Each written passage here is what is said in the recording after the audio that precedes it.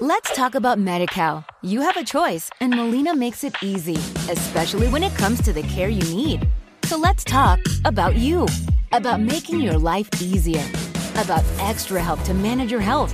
Let's talk about your needs now and for the future. Nobody knows Medi-Cal better than Molina. It starts with a phone call. Call 866-420-5330 or visit meetmolinaca.com. Let's talk today.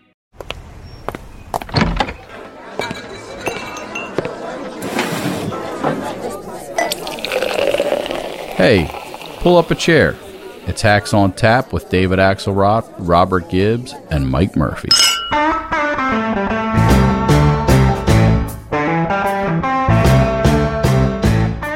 If there was an asteroid headed towards Earth, it's going to land in like 2 weeks. If you went in the Republican caucus and you said, what do you want to do? Well, we need a tax break for the wealthy. That's going to help. I'm only barely exaggerating. He's back, Gibbs, our old buddy. He sounds like he's having a little bit of fun out there. No, he's doing his stand-up routine there. Listen to those cadences. Look, he's doing an admirable job out there. There is an asteroid coming, though, and it's 1 billion tons, and it's got a Republican elephant riding it. That's that's what he's up against. We're going to talk about that Charming today. visual. That is the question. And we're going to sprinkle a little Obama throughout, but just on the point, he's doing a great out there, and ex-presidents tend to have more leeway to do that. They're not the incumbents. They're not being blamed, but it is notable that there aren't that many headliners out there who can do that. That's a problem, for Democrats. I think they need someone to make the case. Yeah, no doubt. And I think he's done it in a way that draws a good, sharp contrast. And to your point, Ax, I think as a surrogate, you can go out there. I mean, we all know what Obama would do if he was on a ballot. He'd spend 6 minutes telling you how we got into this economic mess, which we would be in the back kind of grinning about. But I think you're able to not only have a lot of fun, draw a pretty sharp contrast, get the crowd excited, and suck up a big news cycle in an important state. And to your point, he's in Michigan, he's in Wisconsin, he's going to Pennsylvania, Nevada, Arizona, right. Pennsylvania, all the states that you need someone to get people excited about. But to your point, they're just they're not a lot of those. Well, I've got to ask you guys though, before we keep going. Big picture, does it mean anything? It will be that's a good question. Anywhere, or was it just a nice day with Obama? I don't know the answer to that. I do think that he has the ability to do a few things. He does speak to younger voters still. He does speak to minority voters, and he is the one major Democratic figure who is right side up in his standing with independent voters, particularly these suburban independent voters who are going to be important in this election. I think it makes a marginal difference, but these are marginal races. So if they are indeed marginal, but Murphy, your point at the beginning was the right one, which is, and we've talked about this for months now, but there are laws of nature in politics. There are gravitational forces, and those are all working in favor of the Republicans. And so can he go out there with one performance and change that? I don't know. It depends. Yeah, I'll slide my doubloons across the table and take the short side of that one. I mean, they get a good news cycle out of it. It's worth doing by all means. He's the best they've got since Clinton's off the field now. But it's not going to be enough. I mean, we've had this kind of discussion of the two theories for a year, and I think the seduction of every midterm is this time it's different. And the different stuff this year is big. The Roe thing is big, and there's evidence it did turn out some young voters. That could be a big deal. But fundamentally, you take the off-year blues that I don't care what party your president is in, plus inflation, which has a lot of politicians on its trophy wall. You combine those two. I'm old school, so I'm going to bet history here, which I think, all the little tactical tricks or the endorsements of the one or two popular Dems that are left, not enough. Yeah. No, I listen. I don't know. Maybe Gibbs, you want to put up an argument. I'm not putting up an argument. I just think it's fun. I think it's fun to have great political actors out there, and you, Murphy, of all people, should appreciate good stand-up. Oh, look, he's got an act. I love the kid. Never cut the funny. I tell you, I book him everywhere. If I'm going to double down on anything on the asteroid thing, I think that gravitational pull feels like the Death Star, Murphy. Maybe not the 1,000-pound asteroid with the red elephant on it. But no, I think we hit a point. There was a lot of interesting evidence, special elections and things like that seemed like this one could be a little bit more counterintuitive. And I agree with you. This one will be different in the sense that the bigger stuff is a lot bigger. But I think we have reverted to the norm. And there's a reason why the norm is the norm. Well, all I'm going to say, let me just address this Death Star smear, because as I told many a young kid in a cute Jedi costume last night as I was handing out candy, the galaxy needs order.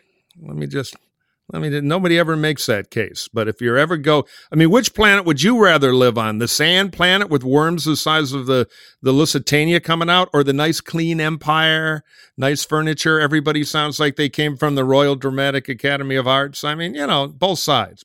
I love the fact that you're giving out candy. That's so unlike you as a conservative, giving out stuff. Well, I was handing out copies of The Road to Serfdom, but I ran out at 100. We have a very popular neighborhood. Darth Vader was giving out candy. That's a new thing. That's how we sign them up young. I do want to play this clip of Obama in Wisconsin for Mandela Barnes versus Ron Johnson, because he framed the argument in a way that I think Democrats should have done or should be doing more of in this campaign. Some of them said they'll impeach Joe Biden. When you ask them what for, they're not sure yet. You're laughing, but it's true. They're all like, well, I don't know. We're trying to figure it out. Now, here's the question. How is that going to help you and your family if that's all they're spending their time doing? How's that going to help Michigan compete? Or do you stand a better chance with President Biden and Democratic leaders who've worked together, sometimes with Republicans, to pass an infrastructure bill that will create new jobs, who've made health care and prescription drugs more affordable, who made the single largest investment ever to fight climate change? That's the choice in this election between politicians who seem willing to do anything to get power and leaders like Gretchen who share our values. That was a clip for Gretchen Whitmer. I misspoke earlier. But the point is, we've been talking about this for a long time as well. I don't know that it's a winning argument, but the true argument, and the one that should be being made, is these guys are off on some ideological jag, impeachment and elections and abortion. And none of that has to do with the things that you're experiencing in your day-to-day life. And that extremism is problematical. That's the argument that I think should have been made, consistently. Because the whole thing here, and what he's trying to do, what Democrats have been trying to do, is to resist the historical tide that you talk about, Murphy, which is to make the election a choice rather than a referendum. Yeah, and they had to engage on middle-class economics, because the problem is the Republican comment can pop up after that and say, hey, what were you paying for gas when we were in power? What do your groceries cost? Inflation. So the here and now stuff, that anger is all cutting Republican. And the Dems always gravitate, and even there's a little bit of this to Obama, because it works within the Democratic tribe, which may not be enough this year, which is, God, isn't the other side crazy? Now, the problem is the other side is kind of crazy, but it sounds like politics. Don't they stink? Aren't we great? Let's all hold hands and virtue signal here. That doesn't solve the problem that groceries cost a third more than they did a year ago when those crazy Republicans were in charge. And that's hard to beat. But what he's trying to set up is, do you think this crowd is going to solve that problem. That Marjorie Taylor Greene and that group, she's not out there talking about inflation. She's talking crazy stuff, and she's sitting next to Kevin McCarthy when he hands out his palm card for the election. I think, I agree with you, Mike. It is a tough road to hoe, but it's a true one. Yeah, it's just tough, I think, to Murphy's point, to make the argument of if these guys get into power, here are the things they'll end up doing versus, hey, bread was really expensive in aisle 4. I just think there's the here and now versus the potential that's on the horizon. I don't disagree. I just think I think particularly minus the idea that Republicans would roll out something that was genuinely concrete around their policy choices. I think it's hard to sort of throw some of this stuff into the mix and have it equate or be bigger than what's in the here and now. I think you'll hear, there's a clip of Obama talking about Social Security. I mean, he's doing all the greatest hits. I just don't know that that's works. Let's actually hear that one. Not another one. Some of you here are on Social Security. Some of your parents are on Social Security. Some of your grandparents are on Social Security. You know why they have Social Security? Because they worked for it. They worked hard jobs for it. They have chapped hands for it. They had long hours and sore backs and bad knees to get that Social Security. And if Ron Johnson does not understand that, if he understands giving tax breaks for private planes more than he understands making sure that seniors who've worked all their lives are able to retire with dignity and respect, he's not the person who's thinking about you and knows you and sees you, and he should not be your senator from Wisconsin. This cuts close to home, Gibbs, for Murphy, because he's at times in his life had a private plane. So well, we're even. You're on Social Security. So we both have standing. Well, that's right. Yes. That's right. Exactly. So I'm passionate about the one and you on the other. Yeah. No, my head's exploding because I hate Ron Johnson. On the other hand, I don't have an I Heart Trotsky tattoo. And so ideologically, well, socialism. Well, you can't think Social Security is a reflection of Trotskyism. No, I'm for Social Security, of course, like most Republicans. Hard to find a lot of people, although Mike Lee has also said he wants to pull it up by the roots in Utah. Well, and Rick Scott, who's running the Republican Senate campaign I get committee. all that. The question is, can Obama bending the mic change everything? No. Crowd. But it is a cutting issue. If every candidate on the Repub side had the kind of position on Social Security that Ron Johnson and Mike Lee have, there'd be gold in them there hills for the Dems. Yeah. I will say, just listening to that clip, you and I've watched a fair share of Obama's speeches for a long time. Have you ever heard him quite that animated? I mean, you hear the end of that clip, there's real anger. I mean, I'm he looked like he was having a lot of fun. That one was more than just fired up, ready to go. Yeah. Well, there's some things that you don't necessarily want to joke about, but let's talk about the races themselves, and let's talk about the Senate, because we'll talk about the House later, but I think we're probably all in agreement that it's a matter of margin and not outcome there, but. And I want to start with Pennsylvania because I think if Republicans can take Pennsylvania, I believe they're going to end up taking the Senate. I mean, Pennsylvania. We've talked about this before. Pennsylvania, Georgia, Nevada.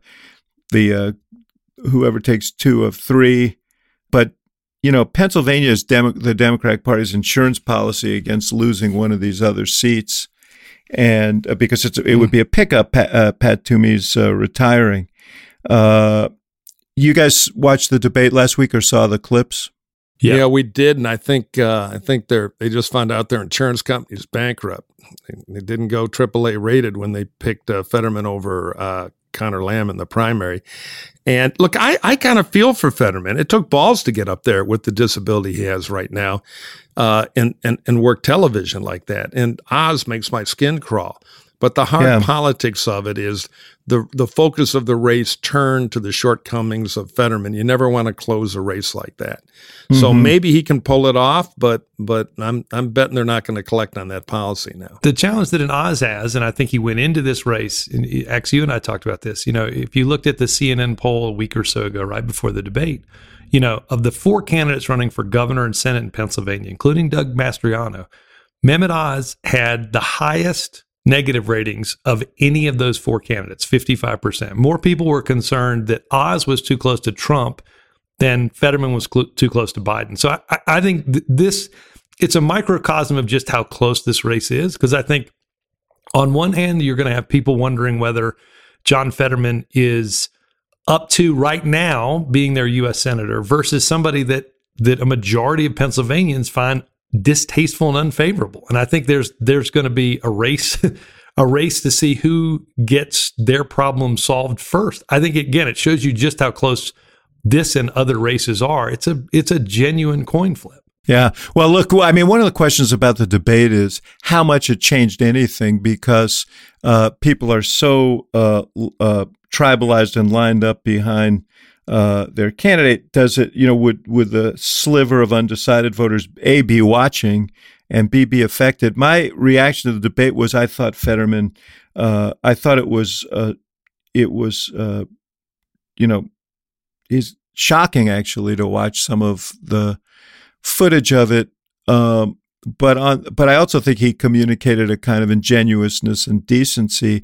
And, Oz has his own problem, which is he is seen as a snake oil salesman, a carpetbagger, and kind of a jerk. And I'm not sure that he helped his problems in that debate, including, by the way, going after Fetterman when he didn't need to and making snide remarks about Fetterman's condition. So I think in some ways they each may have exacerbated their own problems. But I'll tell you, obviously the Republicans are betting on Fetterman's having done more damage to himself. Let's listen to this ad that American Crossroads, I think that's Karl Rove's group, right? Yeah, he's been historically involved. I don't know if he's day-to-day this year or not. That was hard to watch. Voters, I think, saw things that will definitely change the state of this race. He struggled many times to complete sentences. I was definitely leaning towards Fetterman, and I think I have totally changed to the Oz side. But if people watch that, they're going to question his capacity to serve. He doesn't have a grasp on the issues. Unfortunately for Fetterman, I don't think he's up to it. I think he should be at home recovering and not running for United States Senate.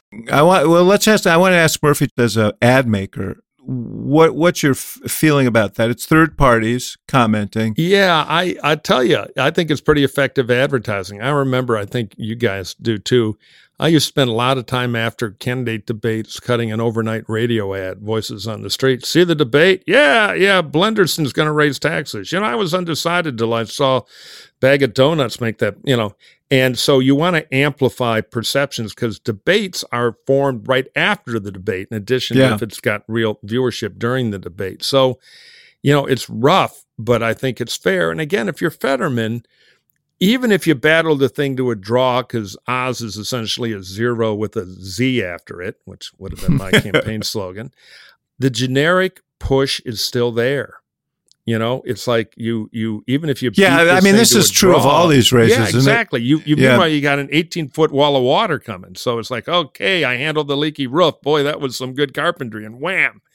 So, but no, look, I think it's a tough world.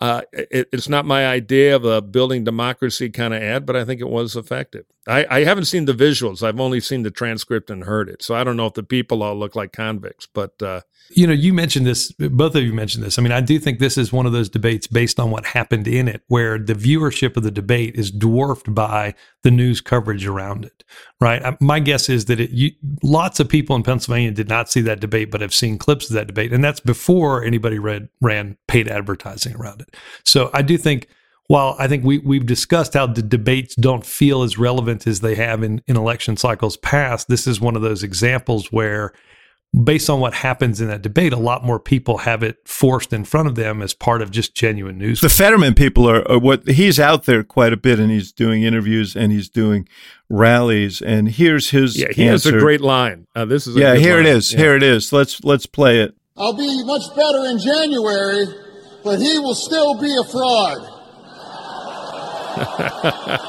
It's like the old Churchill line, "Sir, you're drunk. Well, in the morning I'll be sober, lady, and you'll still be ugly." My bargain with all of you, my promise to every one of you, is to be that 51st vote, calling to eliminate the filibuster, to get all the good things done, codify Roe v. Wade. The choice belongs only with women and their doctors. No many other local political leaders. David, that last point I think is an interesting one from Fetterman, and that's the mistake that Oz made during the debate, which is, to say that his position on Roe versus Wade was between a woman, a doctor, and local politicians. And obviously that's what Fetterman and the Fetterman campaign jumped all over. So again, I think there's, it shows you that even though a dominant part of the storyline was the performance of Fetterman vis-a-vis his stroke from earlier in the year, there's still plenty of grist in the mill, if you will, for Oz having had a poor debate performance, particularly around an important issue like choice. I mean, I think it's interesting because Fetterman sounded reasonably okay in that clip. I mean, he sounded fine, and I think that, that's their goal. But you're right, Mike. You don't want to be playing on their side of the field, on your side of the field. At this point in the campaign, you want to be on offense. I just want to play you guys one more spot. I think it's also from the Crossroads people that is running in Philly, because this actually is a key, I think, to the race. One is black turnout in Philadelphia, and Fetterman getting his share of that vote. And it'll be interesting to see how much he gets versus Shapiro, the candidate for governor, who's doing much better against Mastriano. But this goes back to an incident that came up in the primary 2013. Fetterman chased down there was some to do outside. He chased a guy down. This is when he was mayor. So when he was mayor of he was Braddock, out doing his own super cop thing, and the first African American guy he saw, "Hey, you!" And he had a shotgun. Yeah. With him. Worse. So anyway, here's the spot that American Crossroads is running. Then Mayor Fetterman held up an unarmed black man. The man Fetterman confronted turns out to be an innocent jogger. The mayor of Braddock admits to pulling a shotgun after chasing a man. They may have broken the law during the course of it. What kind of person does that? It's really disturbing. It's racist. Fetterman's just unhinged. From pulling a gun on a black jogger to releasing murderers early, John Fetterman is reckless and wrong. American Crossroads is responsible for the content of this advertising. Boy, I was undecided, but I'm troubled now, David. No, I mean, it's an interesting thing. I've always thought this is sort of a mixed message. You're telling people this guy's not serious about crime. So this is really a message that they want a select audience to hear and another audience probably not to. They threw in the thing. There are counties in Pennsylvania where people were like, should have got a medal. On the other hand, if you can, with this thing, just screw up his clothes and get 4 to 8% of voters to skip his name as they start at the governor going down, it's a material help. Yeah. It's right. It's just 1,000 votes here or there may make a big difference. I thought it was interesting at the end of that ad. It almost sounded like something pointed at the suburbs and not just pointed at, David, as you mentioned, at black voters. I'm a little bit more surprised that maybe they're running radio in some of the other places that are just. The campaign has been working this issue on cable and in digital to the black community for months. I mean, this is part of their campaign. I think what you saw, Gibbs, at the end there was a little thing that was thrown in there so that people who are sensitive to the crime issue didn't drift because they thought, well, he must be serious about crime. But they've also ran $30 million of crime spots in September, about his Fetterman's work as the head of the parole board. So a point on the crime thing, because over at Republican headquarters, once in a while, because crime's always a good issue for us and our suburbanites, we have to kind of make some stuff up, make it a little worse. I think Fetterman put himself in jeopardy because he has authentically, and from his point of view, effective, pretty progressive policies on crime. So, this time it's true. And it was just the wrong year to be that guy. But let me go to the wider question, because we've talked Wisconsin and Pennsylvania. I'm curious what you guys think. There's a lot of talk and pearl clutching, and I've done plenty of it, and I think it's essentially true, about Republican primary voters make a lot of bad nominating decisions. Clown shoes and wackadoodles, and, just look at the parade of heroes there. But in this election, I can argue Democratic primary voters did the cause no favor in both Wisconsin and Pennsylvania by picking candidates who make the base happy, but in a general election go in with real problems. I mean, Ron Johnson finally found the one candidate he may well be able to beat from his weak political position. And again, Connor Lamb, stumbled in the primary, but in a general election, I think he would have been hell on wheels against Oz. Am I wrong? Or is there symmetry to this primary voter problem? Well, there is. I think, what's interesting is how this primary season how this general election season turns out. One party or the other is going to have big recriminations, right? If the Republican Party loses, does not take control of the Senate in what should be a strong Republican year, a lot of fingers are going to be pointed to Donald Trump, who, decided he was going to be casting director, and recruited Oz and recruited Herschel Walker, endorsed Masters, endorsed Vance, all of Adam whom, Laxalt. All of whom, Laxalt I think is in a different category, but all of them, although Laxalt certainly glommed onto Trump, but some of these people, these sort of neophytes who came to run because he thought, well, they're stars, they're on TV, they are not the strongest candidates they could run. If Democrats don't win the Senate, there'll be recriminations. There'll probably be the usual internecine warfare between progressives and moderates over, was Fetterman the best candidate in Pennsylvania? Was Barnes the best candidate in Wisconsin? So, there's going to be a lot of after action going on one side or the other.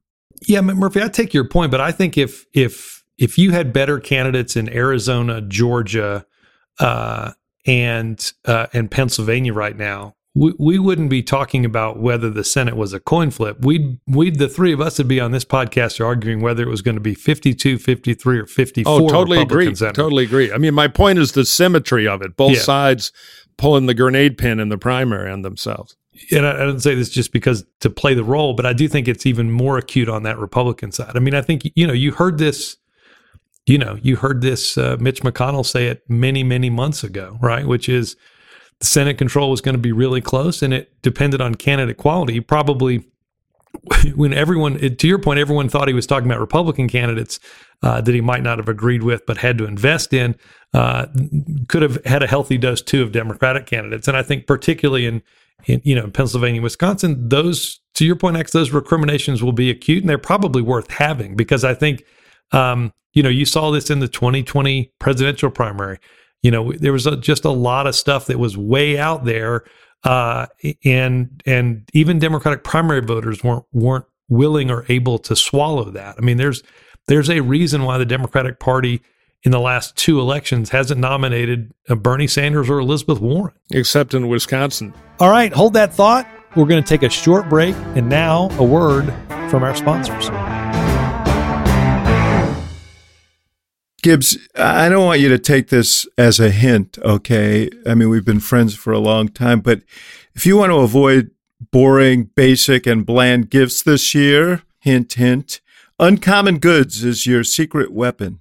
You know why? Uncommon Goods is here to make your holiday shopping stress-free. That'd be good, right? Definitely. scouring the globe for the most remarkable and truly unique gifts for everyone on your list. Whether you're shopping for your Secret Santa or your entire family, Uncommon Goods knows exactly what they want. I love the glass topper cocktail smoker for reasons that you probably can appreciate, but this appeals to my softer side. The solar-powered rainbow maker, you just hang the thing and the sun hits the crystals and it projects rainbows, and man, do we need those now. When you shop at Uncommon Goods, you're supporting artists and small independent businesses, Axe. These fine products are often made in small batches, so shop now before they sell out for this holiday season. Yeah, Uncommon Goods looks for products that are high quality, unique, and often handmade or made in the U.S. They have the most meaningful, out-of-the-ordinary gifts anywhere, from art and jewelry to kitchen, home, and bar.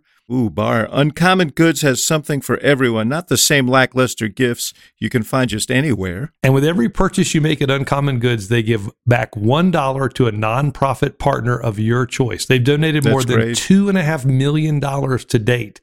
To get 15% off your next gift, go to uncommongoods.com/hacks.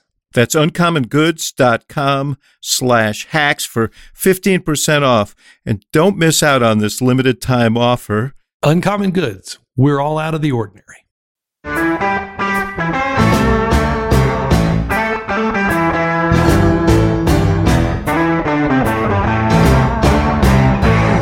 So speaking of candidate quality excellence, you've got something on this. That's the world's greatest transition to Georgia. Yeah. Which I think is what Mitch was originally talking about. That said, you put a gun to my head, I predict that Herschel Walker's going to win that seat. And then Trump will start talking about him as a vice presidential choice. Well, I wouldn't put a gun to your head, but Herschel might is the issue there. Well, finally, we're cracked down on those damn Chinese clouds. I'll tell you that. No more guff from them.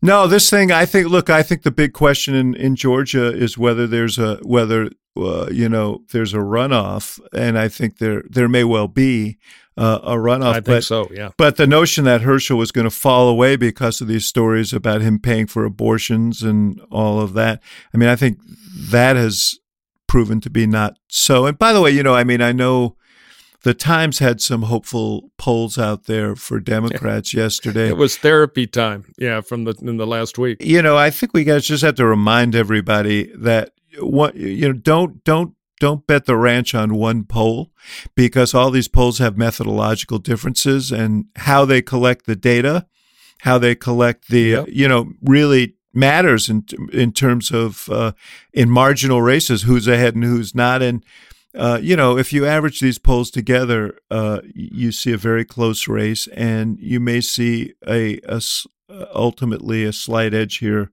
for Walker because of the year, and also because I agree. That's the tiebreaker everywhere. Yeah. Let's leave aside that some of those New York Times polls were 4 and 5 days old, which I was a little surprised at. I don't know why they didn't run those on Friday or Saturday rather than waiting to run them on Monday. I will say the one thing that I'm fascinated about, in addition to the runoff question and whether the Libertarian's going to get enough votes to send it into December overtime, I'm fascinated by something we won't know the answer until election night, which is early vote. The number of people that have cast their early votes in Georgia as of this morning when we're recording is up 34% over what it was in 2018. Now, I don't know. Again, I don't know what that means. I don't know if that's everybody voting early. I don't know if that's a bunch of people that have never voting early. I understand, in 2018, which was obviously a good Democratic year for a midterm election, Brian Kemp still wins the governor's race. So I don't know what it means, but I think it means something that you're seeing. What you're going to see is historic midterm turnout in Georgia, which I think, again, who knows what it means? We'll know more the day after election.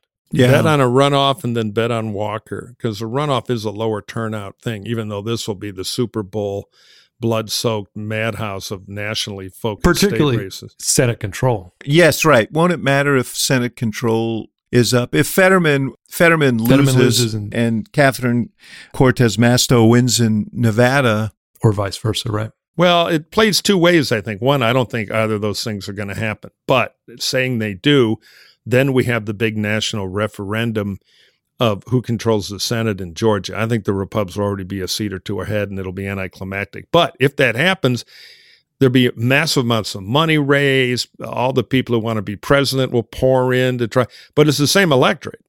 Georgia picks, even though 49 other states are going to watch, scream, and root. And generally, and I worked for Coverdale way back when, in the runoff, you get a drop-off in turnout. Yep. And the Dems in every single race this year need that presidential young vote to show up, hopefully in large numbers, to catch up with the generic. So I think generically, the noise will be tremendous if it's in that scenario X, but I don't know. I think the home field advantage will go to Herschel Walker, although you never know when he pulls out the badge and, tries to arrest a mailman or something. I mean, with Herschel, something can happen. Can't rule that out. Hopefully they took his badge away from him for the duration. But what about Nevada? Because this is one that, I know that Republicans are very enthusiastic about Laxalt's chances. Adam Laxalt, former attorney general, running famous political name out there. His grandfather was the senator and a kind of godfather of the whole modern Republican Party out there. But I just have a hard time picking through this one because Nevada's always mysterious. Harry Reid was everybody thought he was going to lose in 2010 in a storm that was even greater than this one. Right. And he ended up pulling it out. Well, three things are going on there. And then Gibbs, you can be the tiebreaker here. One, that's one of the most pro-choice states in the country, which should have helped her. And she's been in trouble from the beginning. She's had weak numbers, so it's not like a new thing. Question is, can she dig out of the hole? The problem is they've got a state constitutional amendment there that says we're going to be pro-choice forever. So the issue doesn't have as much traction in that state, I don't think, and Laxalt's been pretty adroit about that. Second, the highly unionized Clark County Latino vote there in the hospitality and culinary unions has been a Democratic bulwark of the old Harry Reid machine. But he's not around anymore, and we do have a cultural shift to kitchen table issues happening in the Hispanic vote. Well, the Democrats are always out there running on identity. So we'll see. But if those two things happen, plus all the tie-breaking, inflation, everything we've talked about, then I think Laxalt, and the name won't hurt him. It's a great Reagan name. It's kind of like the great late Jerry Lee Lewis said about his cousin Jimmy Swaggart. My cousin Jimmy's a very big man in the Holy Ghost field. Well, the Laxalt name is a very big name in old school Republican conservative politics. It is. This issue of the Latino vote to me is absolutely the essential core. That's what I'm going to be looking at in this race. Polling has suggested that Cortez Masto, who's the first and only Latina in the U.S. Senate, is underperforming among Latino voters. There are folks out there in Nevada who say, they're underestimating her strength there. I think that's kind of going to be the key to this election. So, and I don't know, Nevada, Gibbs, you remember, Nevada is a very difficult place to poll because there's such transient population and so on. Yeah, I remember sitting there the night before the caucuses in 2008, and we all were having dinner, and nobody had any clue what was going to happen. I think you both have touched on the two big things, right? Latino vote is going to be decisive, particularly for a senator that shares that. I think that's going to be interesting to see. I think the second thing is, and you saw this with all the Harry Reid races, Murphy, to your point, which is, what is the early vote in Clark County? What is the banked lead for Democrats in Clark County that then gets whittled down by all the rural votes that come in on Election Day? And usually, if you look at that early vote, you have a pretty good indication as to where this thing is going to land. And I think the kind of wall built up in Clark County is not what it has been in previous elections, which I think means people are more concerned. Now, John Ralston's outfit, the Nevada Independent, had polling, I think, last night that had both Sisolak in the governor's race and Cortez Masto in the Senate race up. So, I think this one, again, if you spend 10 minutes on the internet, you can probably find a poll that has Laxalt up 3, Masto up 3, and probably even, all in the same 10 minutes. So I think, get out your quarter and call heads or tails. I'm calling it for Laxalt simply because I'm old. And I remember in 82, a bad midterm for the Republicans after Reagan 80, a lot of races where, we're up 3, thank God. And then wham, they're gone. In 1980 Senate races, incumbent Denver, we got a 5-point lead. And then the wave comes and they're working on a concession speech that nobody wrote until midnight. Yeah. So I don't know. I think that's one of Murphy, those I'm just trying to get people to pay attention until next Tuesday. Good plan on that. For all you wave surfers out there, the waves are not as high now because we're already so divided into our tribes that, the movable parts are less. Listen, Murphy, I'm agreeing with you that I think that the atmospherics, I've said this before, if you were a doctor and looked at the chart, in economy, direction of the country, president's approval rating, you'd say this is big trouble for the incumbent party. But the question is, in individual states, you mentioned the culinary workers and the Democratic organization out there. Are there mitigating factors in close races? We don't know. I mean, I'm satisfied to wait and let you call the races and then wait and see what voters do. And well, look, it's easier for me to call the races because you're going to catch more hell from the comrades than I am. But you've already been excommunicated from your party, so it doesn't matter. I'm out in the wilderness here. It feels good. I can be honest. Okay, then let's take a break right here, and we'll be right back. This episode is supported by NOAA, News Over Audio, which is an audio app offering narrated articles from some of the world's best publications, such as The Economist, Bloomberg, Foreign Affairs, and The New York Times. Axe, NOAA is an audio app where you can listen to articles that you don't have time to read. We're all busy and running around. Yeah, we are, yeah. Across topics such as the 2022 U.S. midterms, politics and world affairs, business and economics, science and technology. Look, you don't have time to read it, so let NOAA do it. Yeah, NOAA works with over 20 premium publications, including, as I mentioned, Foreign Affairs, Bloomberg, The Economist, but also the Harvard Business Review, MIT Technology Review, The Times, as I said, The Washington Post, and many, many more. There are over 25,000 professionally narrated articles available on NOAA, with new articles added daily. And Gibbs, as you say, we're all racing around. Sometimes you don't have time to sit down and open up an app and read, but if you can do it on the go, it really makes a difference. You can find NOAA in the App Store and Play Store by searching NOA News. It only costs $7.99 per month, but listeners to this podcast can receive Axe 30 days free premium access.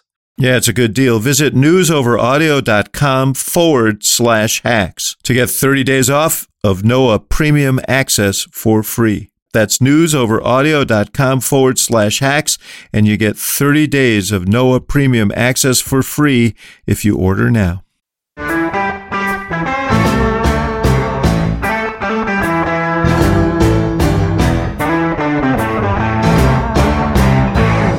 Arizona, I think the assumption is, and I talked to some people I trust out there, political people who believe that Kelly will hang on because Masters is a bad candidate. But the question is there does Carrie Lake, the election denying nominee of the Republican Party, is a great performer. She's stirred up a lot of interest among the base. It's the best Zoom filter in the business, by the way. It's like you have to look through 3 Coke bottles to see her on TV. I know. Why can't we get that? I mean, I would love to be transformed. Yeah, anyway, she might be working with a little bit more clay than you guys are. There's no doubt about that. Well, we've got more clay, but hers is better arranged. Let's say that. We've got plenty of clay. We're 3 guys with faces made for radio, so good thing it's a and podcast. Here we are, yes. But I mean, the point, the question is there, I know that, some resources are being shot in there. Obama's going down there, and that clearly is at the direction or the request of the DSCC and the DNC in the White House. So what gives in Arizona? I hope Kelly wins. I'm a donor. I didn't like the long story, but I know the Kelly people are quite worried. They think it's a 1-point race. And again, in the national environment, that can be bad. They've run a great campaign. And yeah, they have. They've run as good a campaign as you can run. Yeah, I don't think they should have any regrets. It might be out of their hands. So this is one I think it feels like it's on a knife edge to me, but I'm less confident that Masters will win than I feel like. I do think Carrie Lake is going to win, and so now we got a lady Trump, and she's going to be trouble on many levels for that little gal we call democracy. So I'm bummed about her. But Katie Hobbs has been a terrible candidate, another Democratic suicide mission. That's where I was going to go. I don't think it was a Democratic suicide mission when it started, but I think the way they've conducted that campaign, I think has really, I think that's why this race in the Senate is much, much closer. I think Katie Hobbs has dragged the Kelly campaign down. And to your point, Murphy, I think each side sees this as a margin of error race right now when, Democrats, I think, had gotten somewhat complacent, maybe the wrong word, but had been used to seeing Kelly up for ever and ever, up 8 points, 7 points, 10 points. And now the race is a coin flip. And look, if you're a Republican Party, you're shoveling money into any place that you think might pan, you might find gold. And it's happening in a lot of different places around the country. And, to your point earlier, Murphy, one of the things that you tend to see in a lot of these races is they all go in one direction late, right? Yeah. So if you're picking Oz, if you're picking Laxalt, you may be looking at some place where, this wave or this tide, whatever you want to call it, lifts Republicans all enough that they all kind of lean in one direction. That's what would scare me most if I was a Democrat right now, that not only the atmospheric's bad, but the momentum doesn't feel good either. You are a Democrat, Gibbs.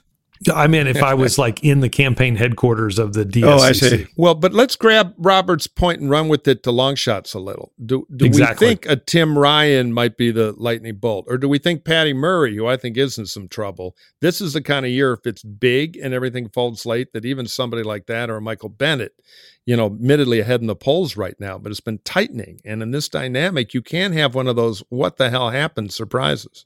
Yeah, Bennett's always had close races too. That is an all-male race, isn't it, though? I mean, and, so you beat the clock a little. Right. I don't know what percentage of the vote is in already, but I bet you it's a lot. So these sort of late trends are not as impactful on that particular race. You're talking about Washington, right? Just to be clear to viewers. Yep. Yes. No, I'm talking about Colorado. They're both big vote-by-mail states. So Washington's an original pioneer in it. But the theory is, dear listeners, that when you get in trouble late and half the vote's already in because you're a vote-by-mail state, you buy a little insurance. You don't have as much at stake in the last 10 days of the race. In terms of Ohio, we've said it a million times. Ryan's run as good a campaign as you can run, but he's running steeply uphill in a state that's a +8 Republican state. DeWine, the governor, is running away with the governor's race. I would love nothing better than to see Tim Ryan win that race because I think it would be instructive to other Democrats that you can't. Your best chance to win is to appeal to people in the middle of the country, in the middle of the economy, and not write them off. But I think he's. It would be a hell of a thing in a normal year for him to win. Yeah, it's not a good time for him to doing it. But I mean, hats off to him. He's run a hell of a race, and I do think win or lose, people should take a look at his messaging because it's been effective. Totally, it'll be a model going forward. And to your point, Ax, in a +8 Trump state, if he gets anywhere close. Or under 8 in a world in which and he will, and the environment has moved so decidedly towards Republicans. I think Democrats are going to be forced to look at and should look at that as a way to conduct a campaign to be to have a strong economic platform and to talk to voters where they are and not look at it and just say, okay, these are my voters and I can only talk to them. He's done a magnificent job of going to a lot of places Democrats don't go to. Right. He shows up. And speaking to voters that otherwise, some group or pollsters are saying, oh, you're not going to get any of those. And it's been heroic. I think Cherry Beasley in North Carolina's run a pretty good race. Again, I think it's a tough state in a year in which the atmospherics aren't good. It'd be interesting to see, Murphy, to your point, whether some of these races, is there a big surprise on election night that takes a place like Georgia's overtime out of the contention for, being what Senate control is decided on? We ought to move on real quick to Utah, the center of the yes, nation. I forgot about Utah. Yeah, I promised Murphy another 60 seconds here, a 60-second ad on this. This is the most. No, come on. We had to listen to 17 Obama clips. Yeah, so you get your 60 seconds. Here. No, it's a fascinating race. I've never seen anything like it. Evan McMullen is polling Repubs, Dems, and Independents. A lot of Repubs. The question is, will he break 30% of Republican voters? If he does, he wins. I know he got ahead slightly from both our polling and the way the Lee people reacted, which was to go freak out and drop about $4 million on his head from third-party groups. I mean, it's been more spending than Utah's ever seen. People are walking around with zombie stares. So the question is, will that be enough in this environment to put it away in the end? We've got a 1-point poll from the weekend, but this thing, it needs a big turnout for him because he does so much better with younger voters who are the shakier equation. But anyway, win or lose, he's running an incredible race, and this one's going to be fascinating to watch. Because you just don't see these hybrid candidacies. Murkowski a little bit in Alaska, but she's the incumbent who was able to create it, and it's really been amazing. Utah's such an interesting state because the Mormon influence is such that Trump was never, he did well there. He was never beloved there. No, he underperformed, no doubt. Mitt Romney obviously is the other senator. He stayed out of this Senate race, which apparently irritates Lee no end, but I think it's a statement, and it reflects the state itself. I think there's lack of enthusiasm for the sort of for Trumpism, and I mean Lee had two primary opponents, but one major one, and they polled over 36% of the vote together. So, he's got a third of the yards that have had it with him. And he's got all the local state problems. He doesn't come through on the Salt Lake and stuff like that. And, January 6th, he now says he was undercover conducting his own investigation to clean the whole thing up. But he was right there in the texts that have been released prove it. So we'll see. It'll be an amazing thing. You predicted a bunch of these other races. You walking out on the limb on this one? Well, he said 30% of the Republicans. If he gets 30% of the Republicans, 31, he wins. That's going to be it. And I get the if. They are I'm trying hammering. To tell them what hammering. I'll be honest. The very fact that I don't know, it says a lot because Utah is scarlet red. I mean, this coalition is like anything, unlike anything I've ever seen in politics before, and I've been at this a long time. So I think he has a real good shot, and that in itself is kind of a miracle. But we'll see. Let's talk about the House for a few minutes here. Well, Jeff, do we have a sound of a bomb dropping with the long whistle and then a muffled explosion? All right, we're going to have to edit that out. That's the submarine dive. But anyway, we'll work on that. Go ahead, Brother Axelrod. He did the best he could on short notice. Somebody yelling iceberg. We're gonna get out the sound effects library and figure that out. No, listen, I mean, the fact that Democrats are struggling in places like New York and Oregon and Rhode Island is telling. And Republicans only need 4 seats. But here's a question I have for you guys. I meant to put this higher up in the discussion. The last few days, the lead of the national news is the attack on Paul Pelosi. Does that have any impact at all? Does it cause people to say these people are too extreme? And there's the fact that Republicans have been sort of mixed in their response rather than saying what is obviously. It ought to, but I think we're so tribal now that the loud jerk wing will be doing things like Trump's knucklehead son did with the underwear and the hammer, which was so disgusting. It was, yeah. I think a lot of rank and file Republicans will be troubled by it, but it won't change tribal voting behavior. Democrats will be incensed.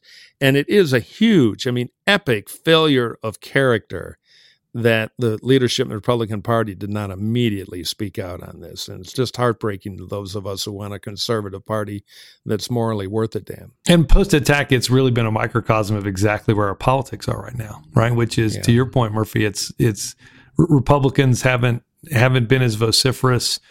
Some have even, continued on. Kerry Lake got laughter yesterday talking about the attack.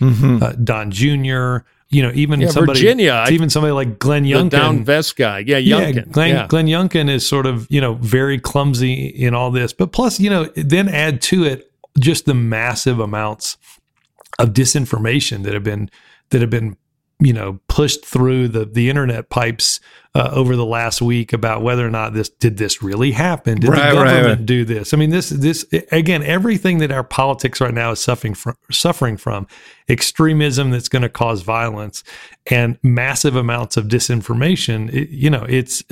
Which leads me to believe that it's not going to change much because we're already in that cycle. Yeah, that's the question for us, Hacks, is does in the final days, does this color the thinking of those suburban swing voters? I don't think so. All right.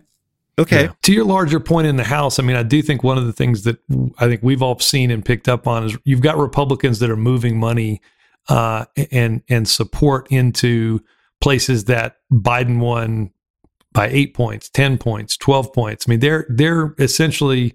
They're feeling so confident they're looking to our earlier suggestion there to expand the map, right? To find a few of these places that that otherwise might not go for a Republican, but will this year because, again, that rising tide, that wave, whatever you want to call it. And I think that's put, Democrats have had to move money away from some open races and things like that and go protect incumbents, which is not that's not a good sign for Democrats. Yeah, totally. Yeah, before we run, and I apologize that we will not be able to get to questions this week because there's just too much to talk about leading into the election. But we talked about the race in Arizona and Kerry Lake, the gubernatorial, gubernatorial races. So on gubernatorial races, what else are you watching? I'm looking at Michigan. Michigan's interesting on two levels. My home state, so when I've done a bunch of governor races there, watching it like a hawk. There's one theory that the wave will get Tudor Dixon close enough to not be what I think Gretchen Whitmer is hoping for, which is a impressive win, because I think she is one of the more interesting, unknown, but big future candidates in a potential future Democratic presidential primary if Joe Biden doesn't run. So she would love to rack up a 6-pointer or something like that rather than a 3-pointer. Either way, I think she's going to win, and you're going to hear more from her. Well, and you've got a big ballot initiative there on abortion that will be interesting to watch and see whether that is a big difference maker, particularly Murphy, as I know you know well, Oakland County and some of those suburban Detroit places, even suburbs around Lansing now that might in a year like this might have voters voting Republican that might pull some people out to vote for Whitmer. I think that is true. I watched and this is under the category of Get a Life, but I watched the Republican gubernatorial debate there as well, the second debate there. And I'll tell you something, Tudor Dixon is hitting this, it was so, this education issue really hard. The schools have been, the whole fallout from the pandemic, and schools have been taken away from parents, all that. That is core to her campaign. And you talk to Republicans there, they think that is scoring with people. They had an interesting exchange in that debate about book banning, and Tudor Dixon made her case, and they had just talked about guns and in schools, and Whitmer turned to her and said, "You think that books are more dangerous to kids than guns," which I thought was a pretty good rebuke. But nonetheless, that's the ship that she's on, that she thinks will take her to 50. And I must say that one of the after action things that we should do that both parties will do is this education issue is really below the surface, percolating in a way, and has been for a couple of years. That's how Youngkin won in Virginia. A lot of the reason Youngkin won in Virginia, she's trying to replicate that in Michigan. Yeah, it was the COVID anger, and right, it was huge. The question is, will it fade going forward because it was propelled by the COVID shutdowns, or will it continue? But anyway, old Tudor Dixon, who I wish had read more books before she started wanting to ban them, she could, in the way that thing could be a little closer than people expect. We'll be watching that. Tudor Dixon a couple of years ago on her show said that Democrats were trying to use the pandemic to re-enslave people because they're still bitter about having lost the Civil War. So history books would be a good thing for her to read when she has time after the election, if she doesn't make it. But that was a kind of I think wacky part of the Kyrie Irving book club is probably not a good place not good. One last race I'll just give, because we're not going to be back to after the election. We'll probably be delayed a couple of days, right? Because we don't want to be out next Tuesday on election day. We won't have anything to talk about other than Gibbs's constantly poor fashion choices. So we're probably due Wednesday or Thursday. We'll let you know on Twitter. But keep an eye on New Hampshire 1. That is a great microcosm. You got Chris Pappas. It's a total swing district and vital political landscape. His primary opponent beat the kind of regular Republican medium Trumpy. She's a mad woman, hardcore, would love to be the next Marjorie Taylor Greene.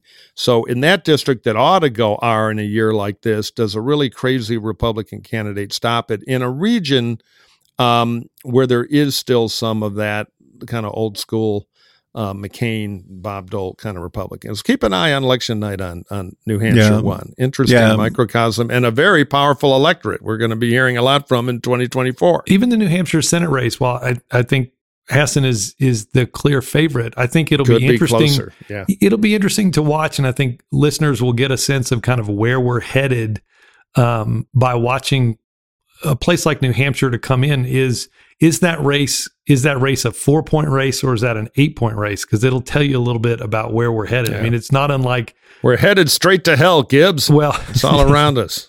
Well, I'll tell you what I'll be watching as a canary in the coal mine.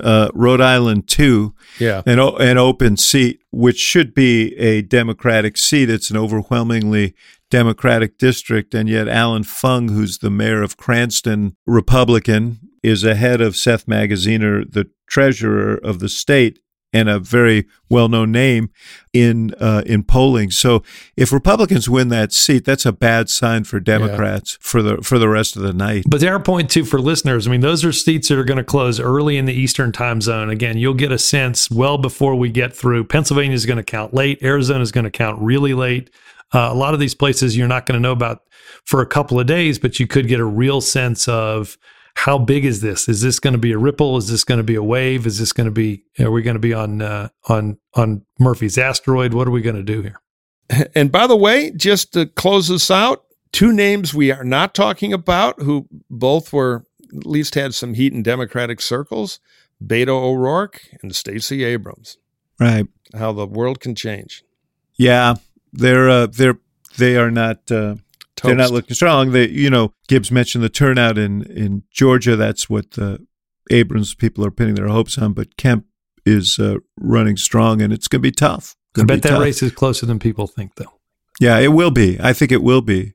I'm not sure. I'm gonna bet on a horse called Kemp there. A very adroit politician, as Donald Trump learned the hard way. I think Kemp's going to win, but I think that race is going to be. I think we're going to look back and think, oh, wow, that wasn't. Well, maybe part of our recap will be our there's no guesses, and unless they're really embarrassing, then we scorch the tape and play some more Obama. He says, well, I've got plenty of clips left, so Murphy is playing on a loop. Yes, Murphy says that with a smug look on his face, so he's feeling pretty confident, and maybe with some reason. I don't know what the truth is, I don't want a Republican House. Yeah. I want right of center without like crazy fascism. So I got nothing. Half of me loves watching Democrats squirm.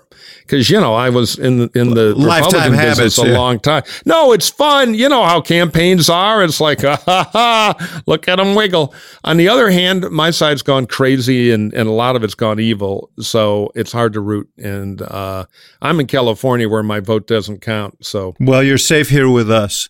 Yeah. Hey, listen, our race is done right now, but we'll be back, as Mike said, after the election to digest these results, and if there is a Republican House and or a Republican Senate, we'll analyze what the hell that means for Biden, for Trump, for the commonweal. We're going to let you voters, rather than reading questions today, we're going to let you have your say at the ballot box, and I hope you all use it. Vote, vote, vote. And after the election, we will reveal, David will, who I voted for 9 times in Cook County, because even I don't know that yet. But we're going to have all the answers for you after the election with the 3 of us returning. I feel confident that your candidate's going to win. Yeah, and if you're a listener, ignore the polls. If you're involved in a campaign, work hard and ignore all that too. As Murphy always says, pretend like you're 1 point down and go to work. Absolutely. All right, guys. All right, Brother Hacks. This was fun. Let's watch the great wheel of democracy is in full spin here. So, God help us. We'll see you guys after the election, and probably the election will be going on for days beyond that. So then we get to come back for the Georgia runoff. It's never going to end. Yeah, and that's why there is Hacks on Tap. See you guys later. Bye. Bye-bye.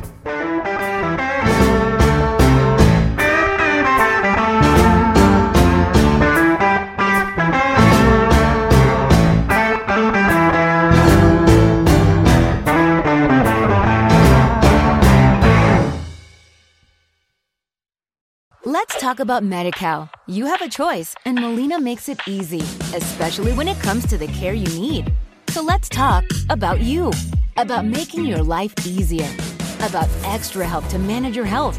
Let's talk about your needs now and for the future. Nobody knows Medi-Cal better than Molina. It starts with a phone call. Call 866-420-5330 or visit meetmolinaca.com. Let's talk today.